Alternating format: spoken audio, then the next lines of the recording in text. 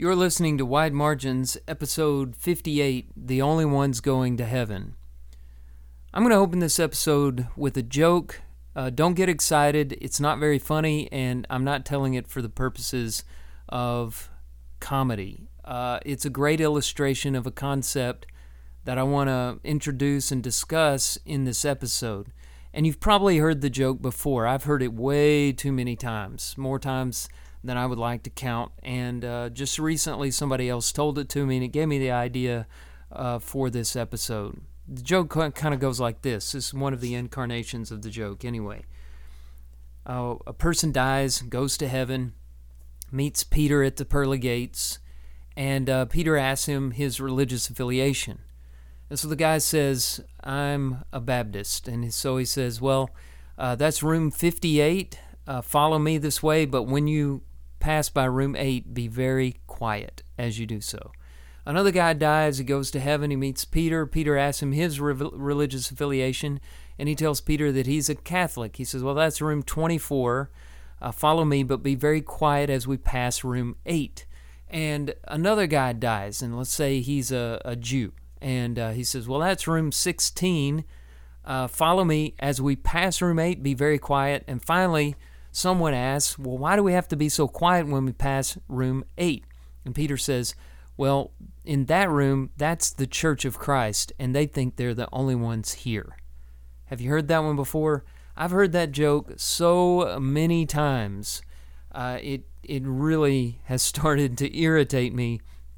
I will say this, that when I went online to look for the official version of this joke, I couldn't find a single example with Church of Christ in the punchline. Instead, there were a lot of other pretty much every religious group you can think of, some not even Christian groups, but I couldn't find an example of the Church of Christ. That's not to say that you can't Google it right now and find one.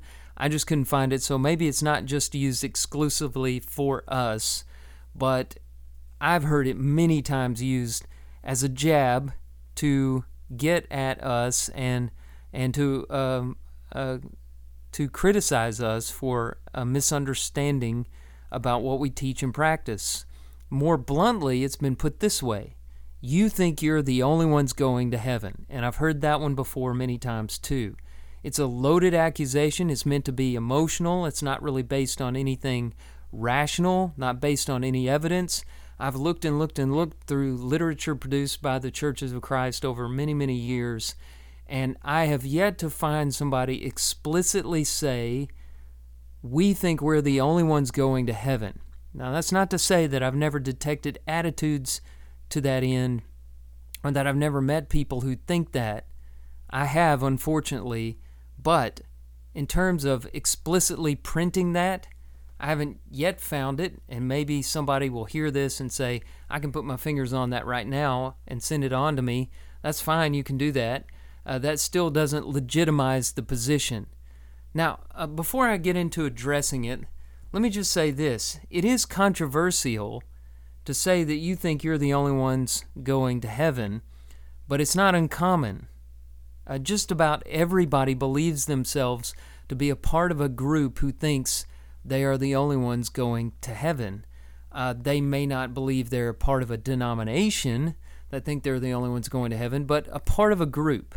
Everybody except maybe universalists who believe that everybody's going to heaven, or atheists who believe that nobody's going to heaven, thinks this. Now maybe they're a Christian and they believe it in the sense of John chapter 14 verse 6, where Jesus says, I am the way, the truth, and the life. No one comes to the Father except through me. That's an exclusive statement by the Lord saying, unless you obey the gospel and become a part of me, a part of my body, come to the Father through me as mediator and high priest, you cannot go to heaven. That is an exclusive statement, and Christians who know that verse and believe that verse believe they're the only ones going to heaven. They do. They may not like to say it. They may not enjoy that idea. But if they believe John 14:6, they believe it. There are other world religions who believe that. Not all, but there are world religions that believe Muslims, for example, that they're the only ones going to heaven. That unless you espouse Islam, you are an infidel and headed for hell in a bad, bad way. Then there are people who just generally believe that, bad people go to hell and good people go to heaven. Anybody who believes in hell in the afterlife believes they are part of a group who are the only ones going to hell, or a part of a group who are the only ones going to heaven. So it's a controversial statement, but it's not an uncommon statement. A lot of people believe something to the effect that they are the only ones going to heaven. Now, with that said, maybe you think you've heard a member of the Church of Christ say that they think their little denomination are the only ones going to heaven, that everybody else is going to hell. And if you've heard that, or if you think you've heard that, what you've probably heard, what I hope you have heard, is them speaking in non-denominational terms that you misunderstood, because we live in a world full of denominations, full of Christians subdividing themselves off from the whole and specifying the kind of Christianity they are a part of. You're a part of that religious landscape, and it's hard for you to hear language otherwise. And what you've probably heard is a Christian using exclusive terminology in a non-denominational sense. It's really hard to fight that denominational terminology. If somebody asks you, for example, what religion are you, and you answer, I'm a Christian, they're usually not satisfied with that answer. They want to know, what kind of a Christian are you? And finish answering the question. And if you continue to insist you're just a Christian, they'll think you're crazy. You're avoiding the question or something like that. Members of the Church of Christ, not all of them, unfortunately, but hopefully most of them, speak of the Church of Christ using non-denominational terminology. In other words, they use the terminology you can find in the New Testament, which speaks in general of Christians washed by the blood of the Lamb, added to the body of Christ, who are members of the Church of Christ, members of a non-denominational body. They speak generally of that. So if you've ever heard somebody say, the Church of Christ is the only one going to heaven, I hope what you heard was them saying the same thing as Christians are the only ones going to heaven, or you need to be in Christ to go to heaven. You need to be a Christian to be saved. I hope that's what you heard, and not somebody claiming that their small little denomination is the only denomination of thousands that God has elected to go to heaven. If you've heard that kind of language is wrong, and that person is not representative of the fellowship that I am a part of, the Churches of Christ as I know them. Now, this phrase, if you don't like that, let me just say this. This phrase, Church of Christ, has long been regarded as an appropriate phrase to refer to Christians in general. Not just people of my fellowship, but by all people professing Christianity throughout the ages, starting with the Apostle Paul in the book of Romans. In Romans chapter 16, verse 16, Paul says, the churches of Christ salute you, or all the churches of Christ greet you. He's not using that in a denominational sense. There were no denominations. There were no different kinds of Christians back then. There were just New Testament Christians. You were just a Christian. And what he means is all of these local churches that I have fellowshiped with and visited and taught and in some cases established and been with and approve, these churches, these local congregations all over the lands that I've been visiting on my missionary journeys, they send greetings to the church that is at Rome. These are the churches of Christ. These are Christians in general, worshiping in various places. So beginning with the Bible, in Romans 16:16, we can see that kind of language used. But that's not the only place. Even members of denominations throughout time have agreed that this is an appropriate way to refer to the church. And I'll give you a few examples. This is not a comprehensive list. It's just a list that I was able to put together pretty quickly by going through some books in my library and Googling some things. but it's enough to illustrate what I'm talking about. The first example comes from Martin Luther and his 95 Theses. The 95 Theses were debates for proposition that Martin Luther nailed to the cathedral doors of the church in Wittenberg, Germany, in October of 1517, a very important pivotal moment in Christian history. Luther eventually became the founder of the Lutheran Church. It bears his name. Many people call him the father of all denominations. He certainly is the father of Protestantism. I don't know the debates out about whether he ever wanted denominations to form, but still, there's a denomination that bears his name. He certainly believed in splitting with the Catholic Church, and he lived at the forefront of the denominational era. So in the 95 Theses, he addresses the sacrament of holy orders, whereby the Catholic Church would ordain bishops, priests, and others, saying this: "Of this sacrament, the Church of Christ knows nothing. It was invented by the Church of the Pope." So he contrasts the Church of Christ with the Church of the Pope. Was he speaking of a denomination called the Church of Christ? Was he speaking of that group? No, he was speaking of the Church of Christ as the true distinctive church of the New Testament, of Christians in general, and he's contrasting that by the invention of the Church of the Pope, the Roman Catholic Church, which he ceased to recognize as the true church. He's using that term in a non-denominational way. Here's an example from John Calvin in his commentary on 1 Corinthians chapter 12, verse 13.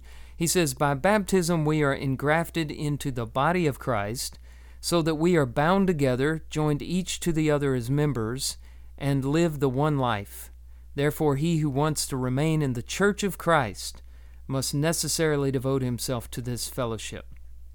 So John Calvin, the father of the Presbyterians and Baptists, Methodists, and many, many other denominations, telling everybody that they need to devote themselves to the Church of Christ as a denomination? Of course not. What he's talking about is the body of Jesus Christ described in the New Testament. He's just speaking in a non-denominational sense.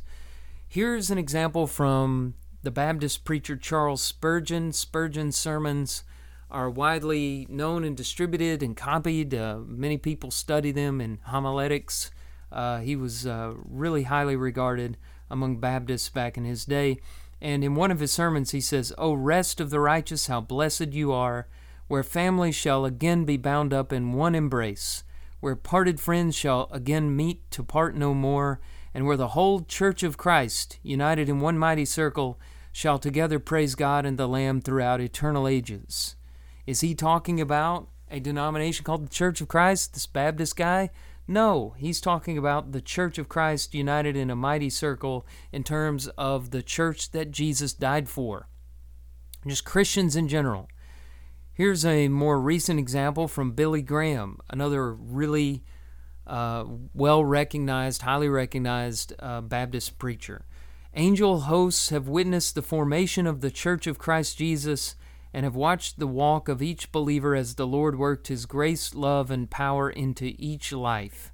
The angels are observing firsthand the building of the body of the true church in all places of His dominion this very hour." Now, in this quotation, Billy Graham calls the Church of Christ Jesus the true church. So is he saying, I've been a fraud my whole life, being a member of the Baptist Church, and I'm recognizing that here and now, I'm stepping out and I'm saying that the Baptist Church is a fraud and the denomination called the Church of Christ is the true church in all places. They are the only ones going to heaven. That's not what he's saying. He's saying that behind all these denominations is a true church, and the real difference between something I might preach and what he's saying here is that I don't believe you have to be a member of the denomination. I don't think you have to become a member of a denomination. I believe that you can just simply be in that one true church and not have to divide yourself off from the whole like that. Here's Graham in another place. God's light shines upon our hearts to determine who comprises the true Church of Christ. Same sentiments are expressed there. Here's an example from Presbyterian author Tim Keller. The Church of Jesus Christ is therefore like the ocean. It is enormous and diverse. I realize how risky it is to tell my readers that they should seek out a church. I don't do it lightly, and I urge them to do so with the utmost care, but there is no alternative. Now, I don't agree with what he is hinting at here, because he describes the Church of Christ as an ocean, and then goes on to say that his readers need to seek out a church. If I were to reword that, I would say seek out the church. Why do you need to pick a kind of church? Look for the church of Jesus Christ that you're talking about. It's out there. You can find it. But he's not using Church of Christ in a denominational sense. He's just suggesting that there's no way to find just the true church. You've got to find some kind of a version of it. Here's the Baptist preacher John Piper on Colossians 1:24. These words have filled me, he says, with longing for the Church of Jesus Christ. And then one last example from John MacArthur. In Romans 16:16, Paul says, the churches of Christ greet you. There was a oneness with each local congregation being independent, yet there was a oneness.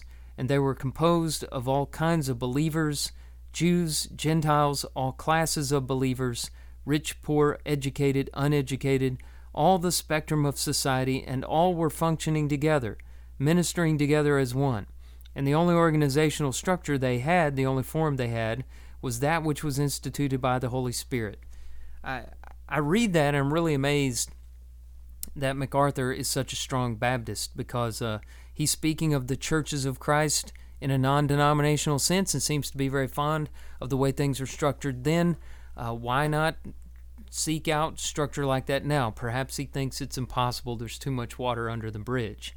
That may be my difference with him, but my difference with him is not in the way that he uses the term Church of Christ. He may think that I use it differently, but I don't.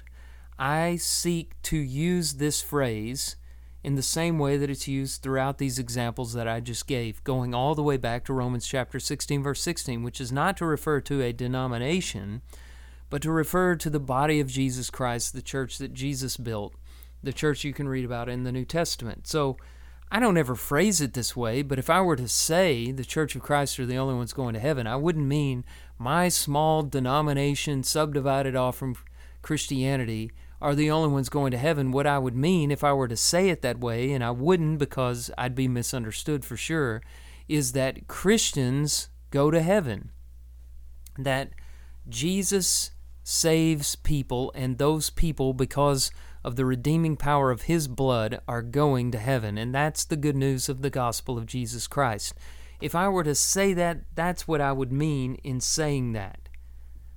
Now, we've talked about the problem here. I need to address another part of the problem. One of the problems I said is that we live in a denominational world, and it's hard to understand people who are speaking in non-denominational terminology any other way. It's hard to understand them. Even if they mean it in a non-denominational way, it's not always interpreted that way.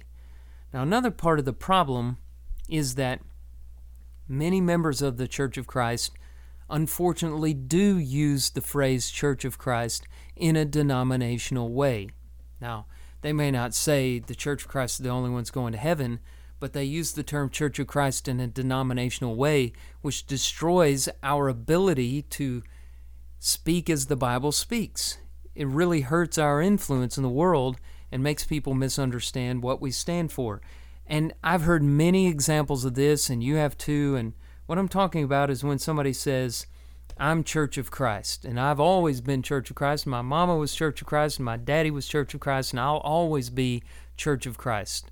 When they use the term like that, not only is that grammatically improper, it's theologically improper. It's not biblically proper to speak of the Lord's church that way, because you're using a phrase to subdivide yourself off from the whole of Christianity. Just like saying, well, that's Church of Christ doctrine, or he's a Church of Christ preacher, or that's the way the Church of Christ has done it since I was a child.